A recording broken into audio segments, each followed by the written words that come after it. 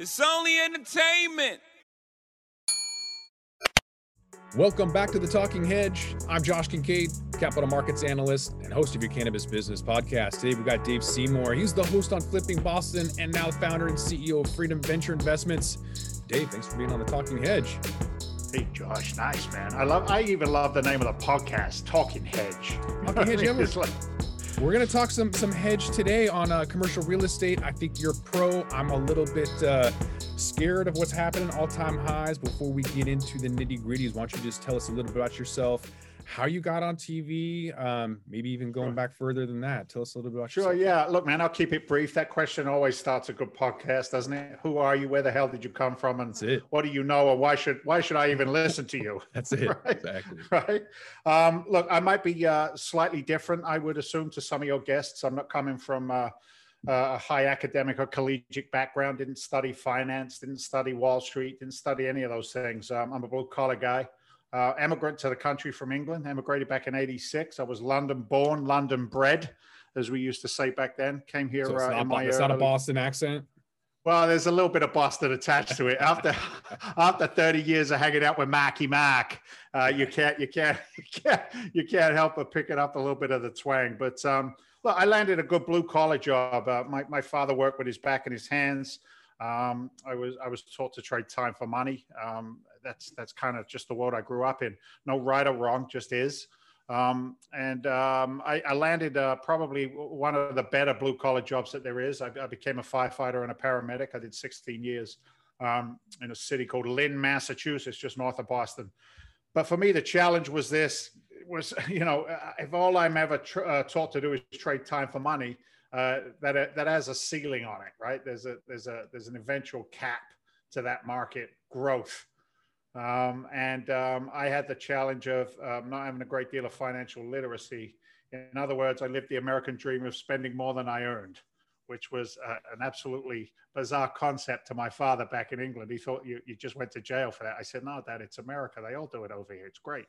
But it got me into a situation where I was up to many hours, about 120 a week. I was working between a couple of jobs.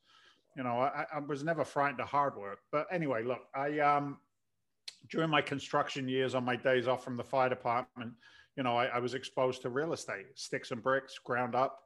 Like I said, I'm not from an academic background, so I understand the fundamentals of real estate, supply and demand in both the single family marketplace and as my career grew into the multifamily and commercial arenas. But what I did see was is that the people who were investing were a lot happier than the people who were digging the ditches. They drove nicer cars. They had a bigger smile on their face, right? And they seemed to be in a happier place. And I thought to myself, I need to know what they know, asked them a few questions, and very quickly realized they ain't that smart, as we say here in Boston, right? They weren't exceptionally talented in personality or knowledge. They weren't phenomenally communicative. They were just ordinary people. And I thought to myself, I could do that. And I did. I learned it. I engrossed myself in it. I made a commitment to myself that I was no longer going to make somebody else wealthy. I was going to do it for myself. And so the journey began. It started very simply, single family houses, buy, fix and flip, wholesaling contracts. I learned in 2008 that when everybody else was running out, I went running in. It was the firefighter mentality, if you will. That's when I started my career heavily, was when the market tanked. And, in every, and you see this everywhere, and every opportunity or massive opportunity has been created during chaos, during a great shift, right? We saw in 2008, we know what the markets did then. We know that it was an incredibly challenging time for our country, but out of that time was created massive, massive opportunities. And while I was doing the work, if you will, buying, fixing, flipping, I was also invited into the education space. And they said, Dave, you've got a very relatable story. Hardworking guy, fell on hard times and tried to do something different, and it was successful for you. Would you teach that to other people? And it was in that arena that I then was exposed to the TV world. And I'll make it a short story, but it was interesting. Guy says to me, he says, Dave, There's a company in New York. There's an online application for a house flipping show. This was maybe 2000 and late 9, 10. Nobody had any interest in the house flipping shows in 2008, 9, 10, right? It was cancer. Why on earth would you want to watch that on TV? But I'd known enough to be in a space and surrounded by different people at that time in my life, entrepreneurs. I mean, these were the online marketing guys. These were the guys and girls who were creating online funnel systems to sell goods and services. And I'm like, I don't know what the hell these guys are talking about, but they're doing something. And I knew that if I wanted to be recognized, I had to separate myself from the pack. I'm only going to tell it like it is. The way I did that was I loaded the application, the online application, with profanity. The worst words my grandmother said I should never use. And it got me recognized. And they came out, they did a little like sizzle reel, they call it. And they said, that big English guy looks like he could get pretty angry. We'd like to see more of that. And so was born the big English contractor guy on Flippin' Boston. And the rest is history. No Emmys, no Oscars, nothing like that. Just a good solid run with the TV world. So there you go. I did that in like 6.5 minutes. That's pretty good for me, Josh. That's not bad. So would you say that was a role you were playing to kind of fit a role, or? I beg your pardon. With you asking me a question like that, you're insinuating, sir, that reality TV is not real. I take offense to that. I'm going to have to bring in legal counsel if you keep on going with that line of questioning. I'm going to have to plead the fifth. Look, I was curious because if someone was, if you put in all those, F-bombs and whatnot, I would think that a major producer like A&E would be afraid that might slip, but of course they could just probably edit that out, but it makes for some good TV. Sure. Deals also make for good TV. Right now there's a lot of shows on there. One of them is based out of Indiana. I think it's called Good Bones, if I'm not mistaken. Oh yeah, the girls. Yeah. They used to be Hammer, like Hammer Girls or Hammer Chicks or something. Yeah. So they're finding $50,000-$60,000 houses, sometimes $20,000 houses. That's pretty insane. So a lot of people that watch this podcast, whether it's international or domestic, they're looking for deals, looking for value. Sure. So you went from being a firefighter, knocking down doors and putting out fires, to working in an industry that's on fire, quite speculative. Where are the deals? Is it foreclosures? Is it REOs? That's real estate investment by the banks. Is it short sales? Or is it even before that when you get, some kind of deed negotiation? Where are you looking at? Where can people find deals? Yeah, great question. It depends what your appetite is.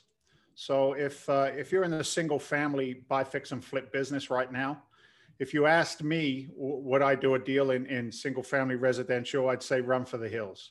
I'm not looking for deals. If you're buying your deals out of the multiple listing service, beware. If you don't have a really good marketing campaign, a phenomenal network for lead generation, then you're going to find some challenges in that single family market. I beg every single one of the people who listen to your podcast, do not get fooled by the bullshit of reality TV. All right. The numbers on most of those shows are inaccurate. They don't really portray the time, nor the cost of capital, nor the cost of manpower. They don't figure in insurance. They don't figure in taxes. I bought it for 50. I put in 50. I sold it for 200. I made $100,000. Look at me. I'm all that in a bag of chips. It doesn't work that way. So good deals come through phenomenal networking and marketing skills, and really geographically knowing your marketplace. Everything in real estate works from back to front. What can I sell it for? Minus the acquisition, minus the carrying costs, minus the repairs, minus my profits. That's what I can offer on a piece of real estate. So if that first number, the after repair value, is inaccurate, it's not correct, it's a very fluid number, right? Because of zip codes, wrong side of the tracks, whatever terminology you want to use. So being incredibly proficient in your own market is a critical piece to being exceptional. What I will say is this: is the very best deals come word of mouth. They're what we call pocket listings. pocket listing is an off-market deal that the rest of the world hasn't had an opportunity to see and overbid. Well, how do you get a pocket listing? Unfortunately, pocket listings come to people who execute, people who know how to do the business, right? It's chicken and egg. I want a pocket listing and I've never done a deal before. Well, guess what? You're not going to get a pocket listing. Pocket listings go to closers, people who have the capital to move fast, solve a problem. So, where are the deals? The deals are created through distress, through motivation. Inherited properties are a really good lead source, both in commercial as well as residential. We're taking down an 8-contract acquisition in Florida in a couple of weeks, and it was an inherited property. It was a family that inherited these units, and there's just too much infighting, and it's like everybody just throws their hands up and says, "Okay, let it go." Just get us somebody who's going to close and close fast and give us a decent price. So that's a really good lead generation. Foreclosures will tick up. I don't care what the talking heads or the pundits have to say about it. Common sense will come to fruition at some point or another. This chaos, just straight up stupidity that's out there right now. I just sit back and smile. So foreclosures will definitely be an uptick opportunity. And then also the fact that a lot of these banks are beginning to start foreclosure processes. When I say full foreclosure, I mean there's the opportunity to get into a pre-foreclosure marketplace, which is your short sales scenarios. Loan modifications will be back in style. So there's a lot of opportunity. Real estate isn't just buying a house, fixing it, selling it, making money. There are a lot of mechanics that go into it. I mean, our team has got over 50 years combined experience at the GP level that we bring to the table. So, you don't get 50 years worth of experience by reading Rich Dad, Poor Dad and watching a couple of YouTube videos. Sorry. Did I say that out loud? I did. No, that's great. Robert Kiyosaki's a great author, but I definitely don't read his books for investment. He didn't even write them. Yeah. Anyways, so looking at that bubble you mentioned that we were kind of all waiting for it to pop. Going back to that example, Good Bones, that's still on a flipping show. I'm curious, when you look at the $37,000 profit that they have at the bottom line, they're working on a house for like 2 months with the whole team. So when you break that down, let's round up and say they make $20,000 a month over 4 weeks with an entire team. Doesn't seem like a lot. And yet there's all this speculation and hype, and everyone wants to jump in the game. Is flipping a bubble, or is it just a housing market that's causing people to try to get some of that quick profit? Where does it stem from with the bubble? Because I think that with quantitative easing, there's a massive amount of printing and people are looking for physical properties to kind of maybe hedge against inflation, if they're even thinking that far, or is it just speculation? Yeah. No, those are such great questions. Look, how do you hedge against inflation? You hedge against inflation by buying an asset that's going to pay you long term, right? I want something that's going to meet and or beat inflation consistently over a long period of time. Real estate historically has done that. Whether it's, your primary residence, I bought it for $20,000. My parents' house, they paid 20 grand for my parents' house. It's now worth 250. Yeah, but you've held on to it for 40 years. Mm-hmm. It's almost a guaranteed long-term win. The problem is the fact that house flipping is a job. 4 to 6 months is the average time up here in New England to buy a property, fix it, sell it. But we've got older stock, right? What is the market demand? And look, here's the thing. We could go down so many rabbit holes with this. In 2007, early 8, right? You could buy a piece of real estate on Friday and it would appreciate in value by, 10% the following week. Okay. Everybody is an exceptionally expert driven real estate investor when the market goes straight up. Okay. What does a guy like myself do? I kind of use it's almost like the Warren Buffett philosophy. When everybody is greedy, be fearful. And when everybody is fearful, be greedy. Be contrarian, okay? Be contrarian. When everybody's buying Tesla, I would probably sell it if I owned any of it, right? I have a short position. I'm getting hammered, but thank you. You're welcome. You're welcome. You're welcome.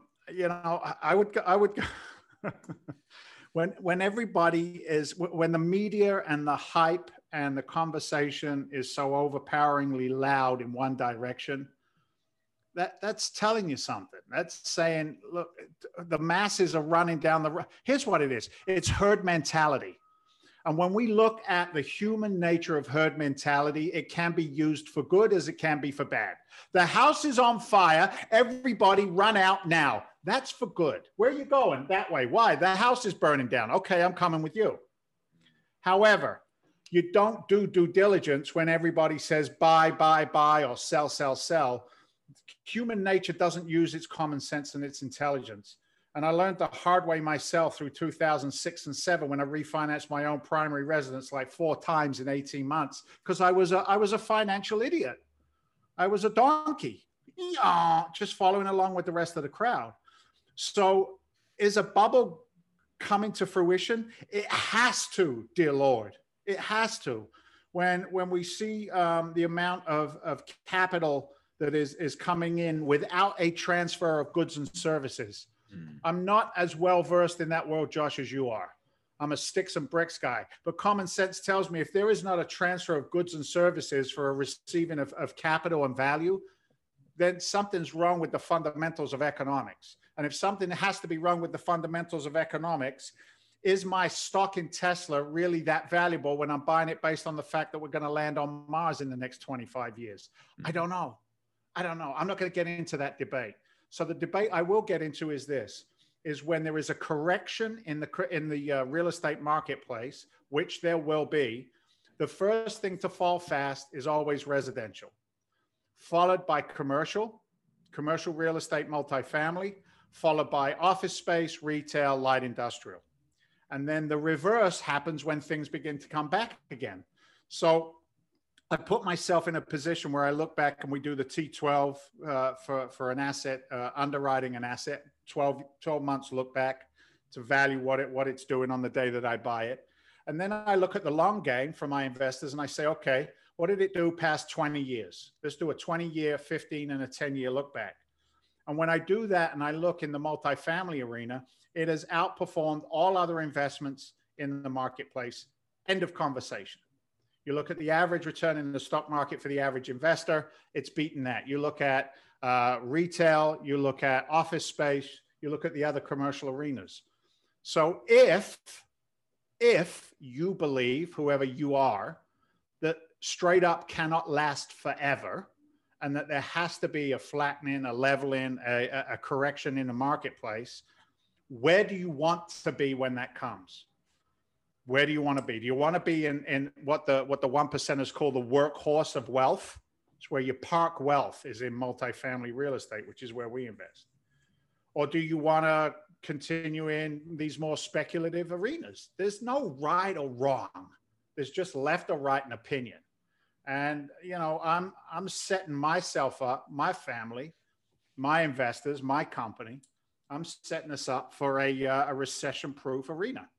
And there's a lot of data that goes behind that. So I don't know if I answered your question. I probably didn't, knowing me. But you did. But I'm curious about the historical appreciation because we've never had in housing appreciation go up 5-10% for no reason. People are buying houses, they don't do anything, and yet appreciation goes up.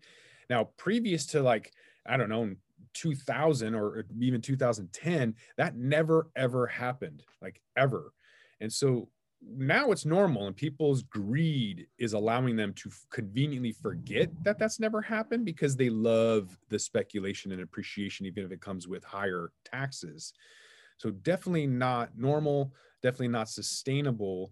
I'm curious though, with Biden potentially wanting to throw a massive Band-Aid on the correction that we were all anticipating, if he extends mortgages by 40 years without any fees, what's that going to do to this potential bubble? Is it just going to keep going parabolic? Wow. So let's go back to day one and the Federal Reserve and all the guys all sat down together and they said, what are we going to do, fellas? Where was it? Skull Island or Skull Candy Island or somewhere, wherever it was they met. Where was it? Do you know? It's off of Georgia. Can't remember. Something Skull, something Scary Island. So think about this for a second. All of the big influence. And look, I'm not going to do the big theorist. Jekyll Island. Jekyll Island, Skull, Jekyll, something Scary Island. Yeah. So they all sat there and basically they got together as a group and they said, what do we need to do? What do we need to do to sustain, maintain, and grow who we are and our influences? And basically, whether you believe it or whether you don't, doesn't matter. It's opinion out there. Wall Street's connection to the government is tight. It's always been tight. Mm-hmm. It always will be. It just is the way it is. That connection will always be there. So again, blue collar guy, white collar world, not from Yale or jail, right? But my thought process around it is that the government will not allow the banking industry to make its money, right? The housing market has been the backbone of our economy for a very long time. Okay, the American dream, do your 40 hours, get your white picket fence, et cetera, et cetera. I don't know that is going to implode. We will go through another cycle, and Biden will not be in office 40 years from now. So no matter what policies or procedures any specific administration puts in place, after 8 years maximum, there will be a new administration in there, either to carry on those plans or 9 times out of 10, destroy the plans that were made by the prior administration. Mm-hmm. Okay, let's just be honest. That's the country in which we live. We live in a democratic society, and as human beings, we get really fed up with everything very, very quickly. Trump was Satan. Now he's gone. Now Biden's Satan. All right. To some people, yes. To some people, no. Trump was great. Trump was the devil himself. None of that stuff matters. Okay. What matters is the fundamentals again. So I look at it and I say, right now, the Federal Reserve is screaming at me to buy real estate because the interest rates are so low. Were there real estate investors making money in the 80s when mortgages were 18%? The answer was yes. You just adjust and move. What is the core practice underneath it all? People will always take care of their shelter first. It's the hierarchy of needs, right? The hierarchy of needs.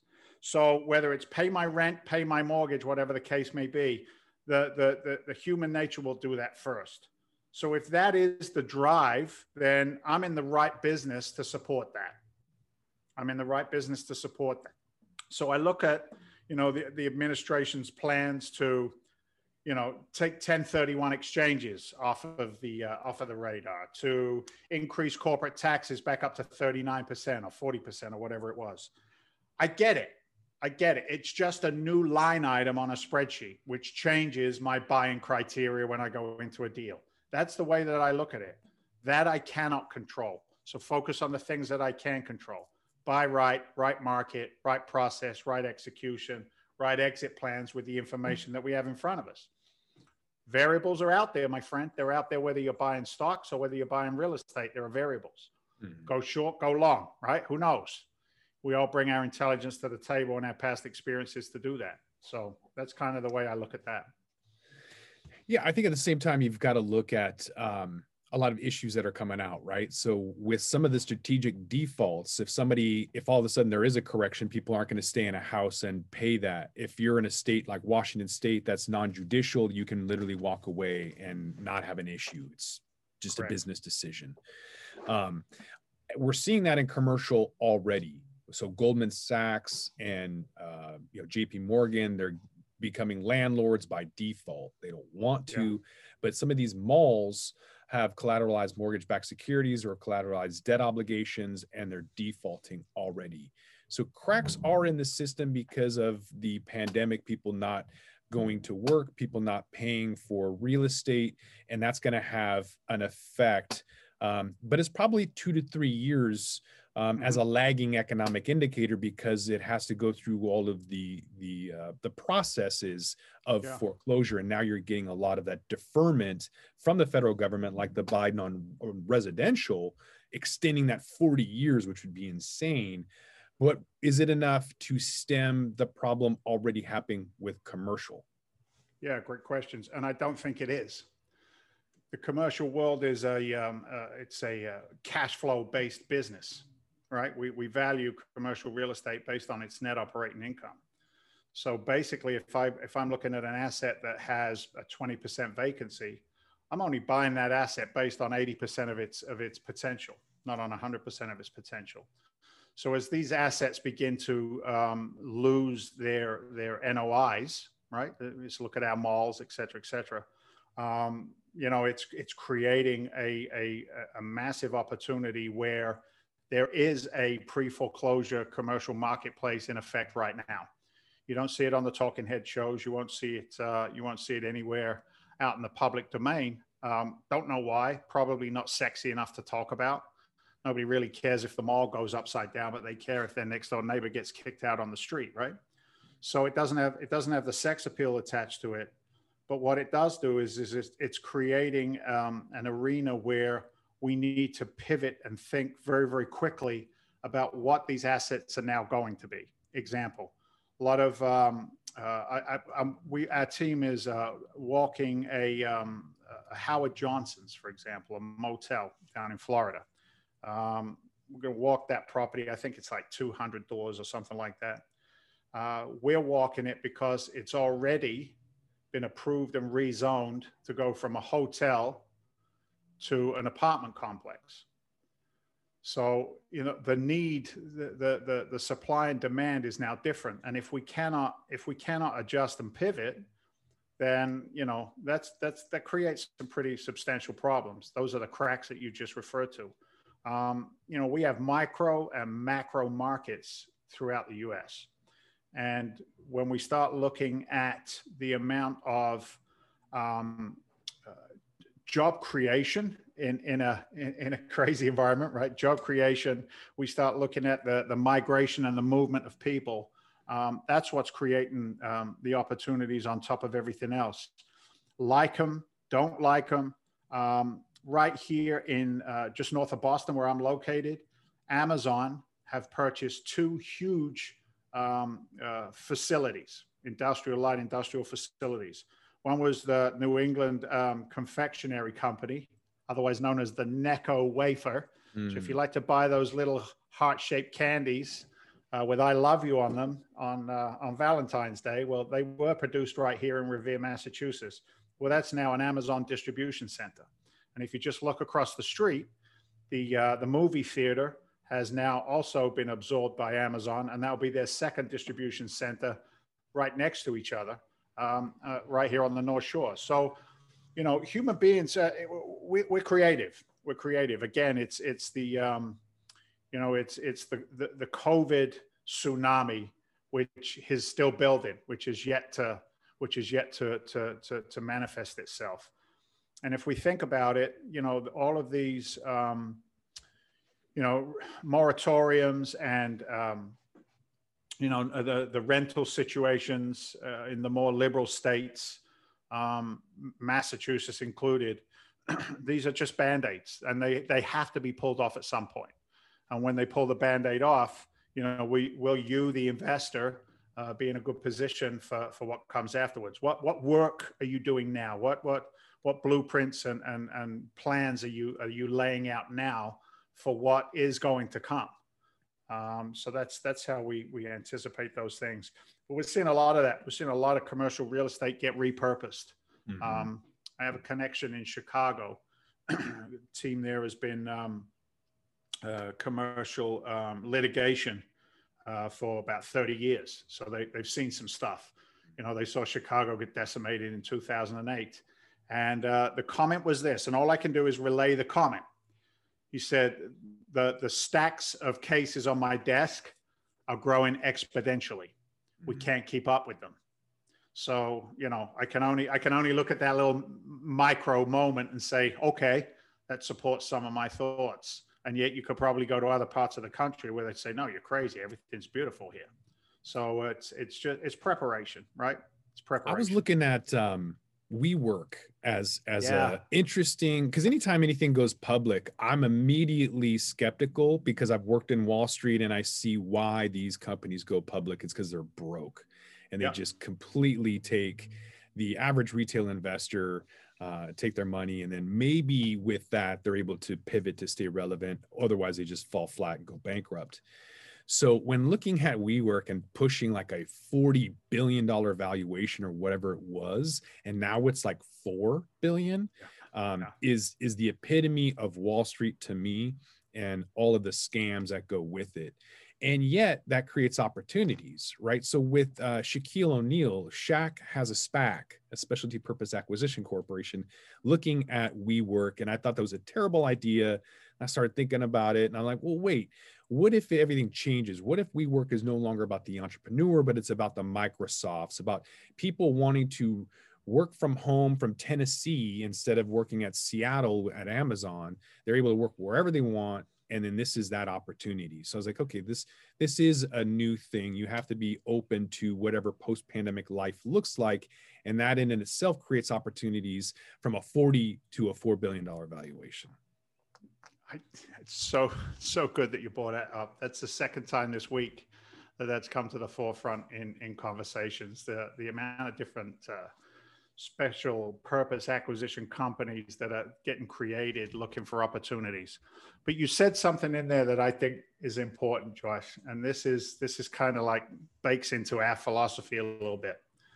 I'm not the investor, the CEO of a company that goes out to, how do I word this?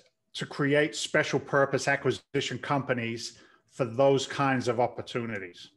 And what I mean by that is that retail investor that you talk about, who's been brutalized historically through lack of education, maybe through that herd mentality that we were talking about earlier.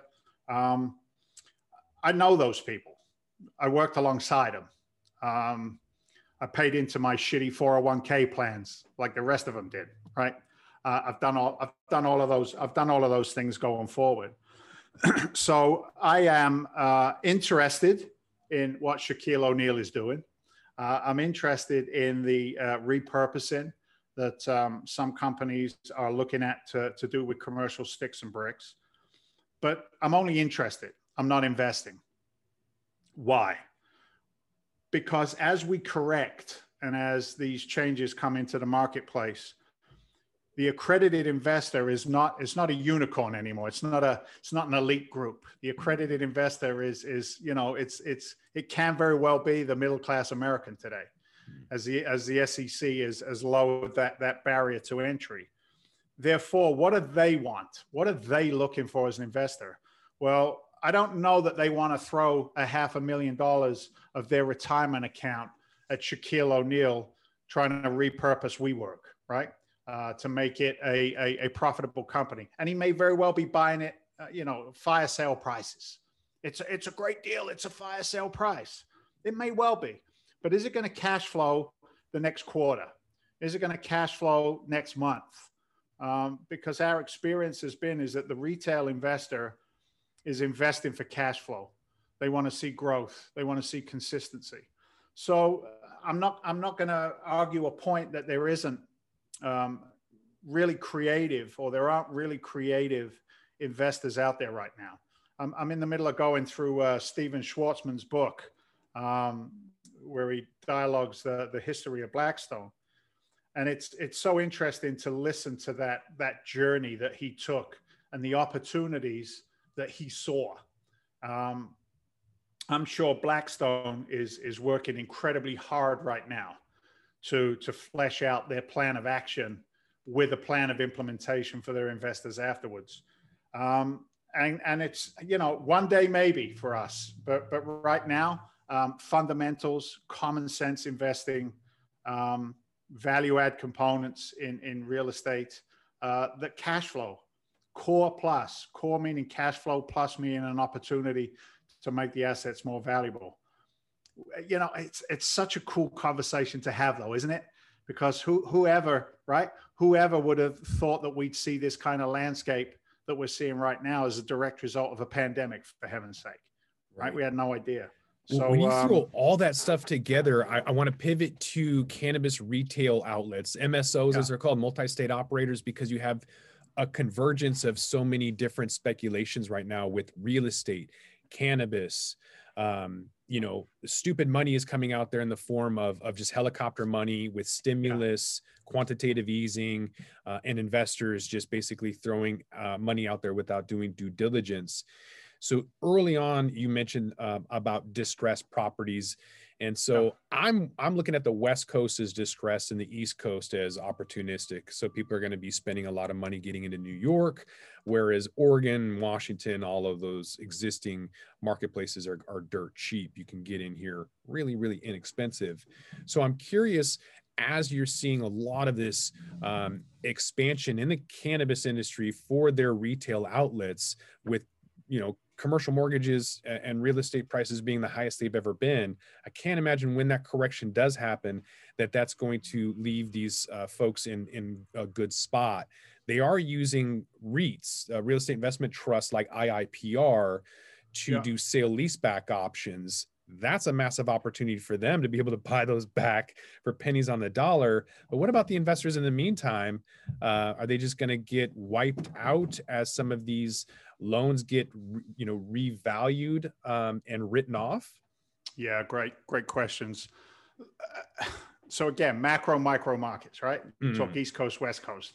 So my favorite diner, Route 1 in Saugus. Been there for 35 years. One building, restaurant building. Sold it to cannabis business so that they could turn it into a grow facility with a shop in the front, right? Why? Why did those good Greek breakfast guys sell my diner? Because the price they offered was obviously way too ridiculous to not take. Okay, I don't know the specifics of the deal. The thing that's interesting about this is you talk about REITs, and a lot of people do or don't. I'm assuming they don't because of the conversations I have with retail investors. A lot of times I'll talk to FINRA brokers, I'll talk to Series 6, and we have this conversation. You say, no, we don't have an appetite for your private equity because we're already in a REIT. And what a lot of people don't realize is with REITs, and I'm sure you're aware of this, is the fact that a REIT's valuation isn't really based on the actual assets inside the REIT. Its valuation fluctuates with the rise and fall of market conditions. So when we talk about, you know, the investor on a REIT, yeah, they can get wiped out on a REIT if it's based off of market valuation. But in a private REIT or a private equity, the way that we do it, you know, that investment is made against the physical assets, the sticks and the bricks, as I refer to them. You know, the cannabis marketplace, I mean, how consistent, be honest, David? I mean, twice a month, 3 times a month, I'll take an inbound call from a various, you know, cannabis company asking me if I have a lead source on a specific commercial asset that they can either use for a storefront. You know, I wonder, I'm sober 30 years, so I can't even price it. I don't drink. I don't drink. I don't partake of the Mary Jane anymore. So my question is, will there be enough revenue out there with a huge correction? I mean, I get maybe, I don't know, you know, they still going to go drinking and smoke a big fatty and be okay. I don't know that world enough to know its supply and demand. But what I do know is that, give you another case in point. Prior to Massachusetts legalizing marijuana, a group came into the western part of the state and purchased a huge warehouse type facility, which was then transformed into a grow facility prior to the approval, if you will, of growing and selling in Massachusetts. A friend of mine put up 250,000 for, I think it was like 2 points or 2% equity in the project. And it's now 6 years later, and his 250,000, he's had multiple offers of 6 million to 6.5 million for his 2 points. Wow. So, 6 years ago, I'm too conservative. You're upsetting me now. I'm too conservative because I had that opportunity. I looked at a $250,000 check and I went, I could put that into a couple of real estate transactions, turn my money a lot quicker. He hasn't seen a dime out of those 2 points yet. No cash flow in 6.5 years on the deal. He's holding on a little while longer before he liquidates out. But, I don't know. I don't know enough to speculate on all of those different strategies, Josh, to be competent. I like to be an expert of one thing, but I do enjoy the conversation. I'll be honest with you. That's all right. There's a lot of speculation out there. So let's pivot this to maybe something else with, you mentioned you're a blue collar guy, right? There's a lot of people looking at Wall Street as them versus us. I think the Wall Street bets whole thing with GameStop kind of exemplified that whole scenario of them versus us. Sure. And so I'm curious, I saw a CNBC video yesterday that was launched, and it was titled, will automated investors, or is bots? Yeah. Are bots going to be the new thing? Right. And so there's 120,000 views in the last day on that one video. Yeah. So I'm curious, with Freedom Venture, if you believe that, automated algorithmic trading is going to be the wave of the future, or if it's still going to remain human, given this whole fiasco of not really trusting Wall Street. What's your take on all of that? Dude, this is such a good conversation, man. I'd forget the podcast. I could just hang out with you and go deep. We could go down these rabbit holes together. So let's look at it, right? A confused mind will say no, unless there are 50,000 other minds all doing the same thing, right? What I think happens is that investors are lazy, okay? They're lazy. Automated algorithms are lazy. Let the computers do all the work. I don't have to think about it. I just put my money in and expect my money back out again. Look, if you had this conversation with Warren Buffett 30, 40 years ago, I always imagine the guy with his briefcase under his arm going and looking at the companies that he purchased, doing his due diligence, putting his feet on the street, right? Get dirty. Don't be GD lazy, right? Get dirty with it. So automation, Bitcoin, GameStop, Tesla, tech, FANG. I mean, all of these terms that we listen to, are they meant to educate, or is there a subliminal message to confuse? If you ask the average American what a collateralized debt obligation is, a CDO, and what did it do, they'll have no idea what the hell you were talking about. Yeah. But if you say to them, did the bank screw over the average American in 2004, 5, 6, and 7 by selling them really bad mortgages and putting them in bundles and selling them with no valuation in them and no underwriting that made any sense? Then the American is going to get up in arms and understand it.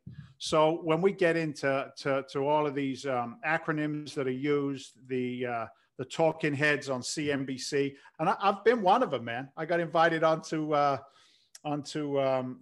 Squawk Box with Becky Quick and Joe and Andrew, and I'm sitting in the studio years ago, and we were going to pontificate on our expounding knowledge of real estate investing back then. It almost becomes a hobby rather than the seriousness of the acts that take place, right? If the investor is treating it as a cool trend, Bitcoin, I don't know anything about Bitcoin. Now apparently you can pay your rent with Bitcoin. Not in my house, okay? We don't take Bitcoin yet. When the majority is taking Bitcoin and that's the new norm, then I'll be taking Bitcoin. But you know, when the fundamentals of common sense are put to one side, that just scares me. That just absolutely scares me. So when it comes to investors, we spend, you know, what's the 80-20 rule, right? 20% of what we do creates 80% of our income. Okay. As entrepreneurs, that's, we kind of live by that. So the idea is that you increase that 20% and decrease the 80%. Well, for me, I kind of look at it as a 50-50 rule. I spend 50% of my time educating my investors so that they understand what the hell it is that they're doing. I don't want your money if you don't know what it's supposed to be doing with us. It makes no sense to me. Mm-hmm. You're an investor with an expectation that is unreal if you just come in based off of a reality TV show, for an example, right? So we go. It's like your buddy Kevin Harrington. He's not going to get involved with anybody that he can't actually help. It's not about him just the money. It's what he can. That's right. That's right. Look, man, we have a moral responsibility. I'm a custodian and a steward of capital today, right? And sometimes I get, and this is truth, take it or don't take it, it's whatever. But for me, I get as much enjoyment out of educating and watching, you know, the working class and above, the middle class American, watching the lights go off. When you start to peel back the onion of a 401k account that they've been paying into for generations. And if you look at Vanguard's annual report, I think it's around $60,000 or $62,000 is the average amount in a 401k account for a 53-year-old American. Mm. That's wrong, Josh. Yeah. Any way you slice that, my friend, that's just plain out freaking wrong. Mm-hmm. And if you had the beeping facility, I'd probably be dropping some of those F-bombs we were talking about right now. And the reason that I get so emotional about that is because it's the detrimental side of that herd mentality. Come on, everyone, let's go to the conference room, free bagels and coffee. They're doing a 401k presentation. And what do we get? We got 3 options depending on our age, right? Low risk, medium risk, high risk. That was it. That's it. Ask the average American what's in their 401k plan. They got no freaking idea. They also have no idea what the compounding costs are doing to their compounding returns over time. So those kinds of educational arenas are important to understand the fundamentals of capital. And then just look at, you know, what has worked the best, the longest.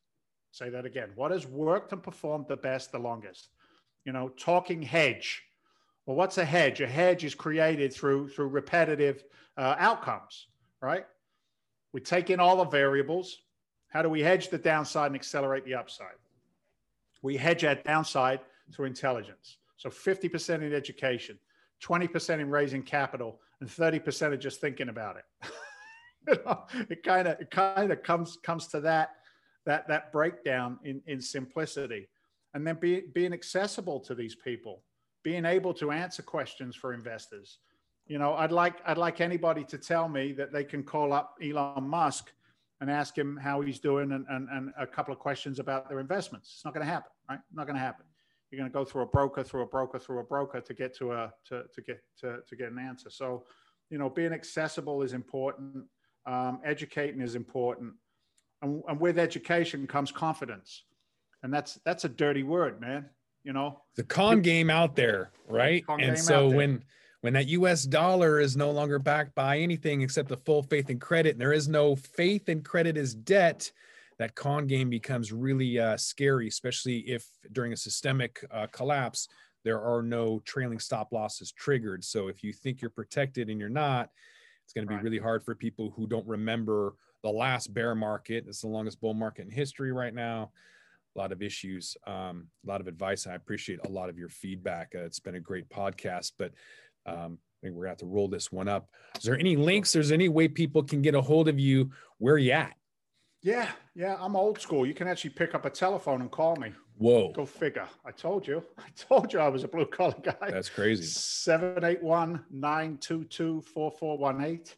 Make sure that when you call in, you let my receptionist know that you heard us on Josh's show. You can also reach out to us at freedomventure.com. And if you want to put capital to work with higher targeted yields, then, you know, explore, do some due diligence, learn who it is that you're investing with before you pull that trigger. It's a relationship business in real estate. It's tangible. I don't get emotional about real estate. I get emotional about the returns that it produces for our investors going forward. So yeah, man, good discussions. Like I said, old school. You can find us. Check me out, daveseymour.com. You can get me there as well. We'll have a lot of that information in the show notes in the description as well. So I want to thank my guest, Dave Seymour, the host and star, Flipping Boston, as well as CEO, founder, Freedom Venture Investments. Dave, thanks again for being on The Talking Hedge. Thanks, brother. I'm Josh Kincaid. This is The Talking Hedge. Don't forget to like, share, and subscribe, or don't, and I'm out. Don't forget to smash that like button on your way out and check out these other videos that we've got.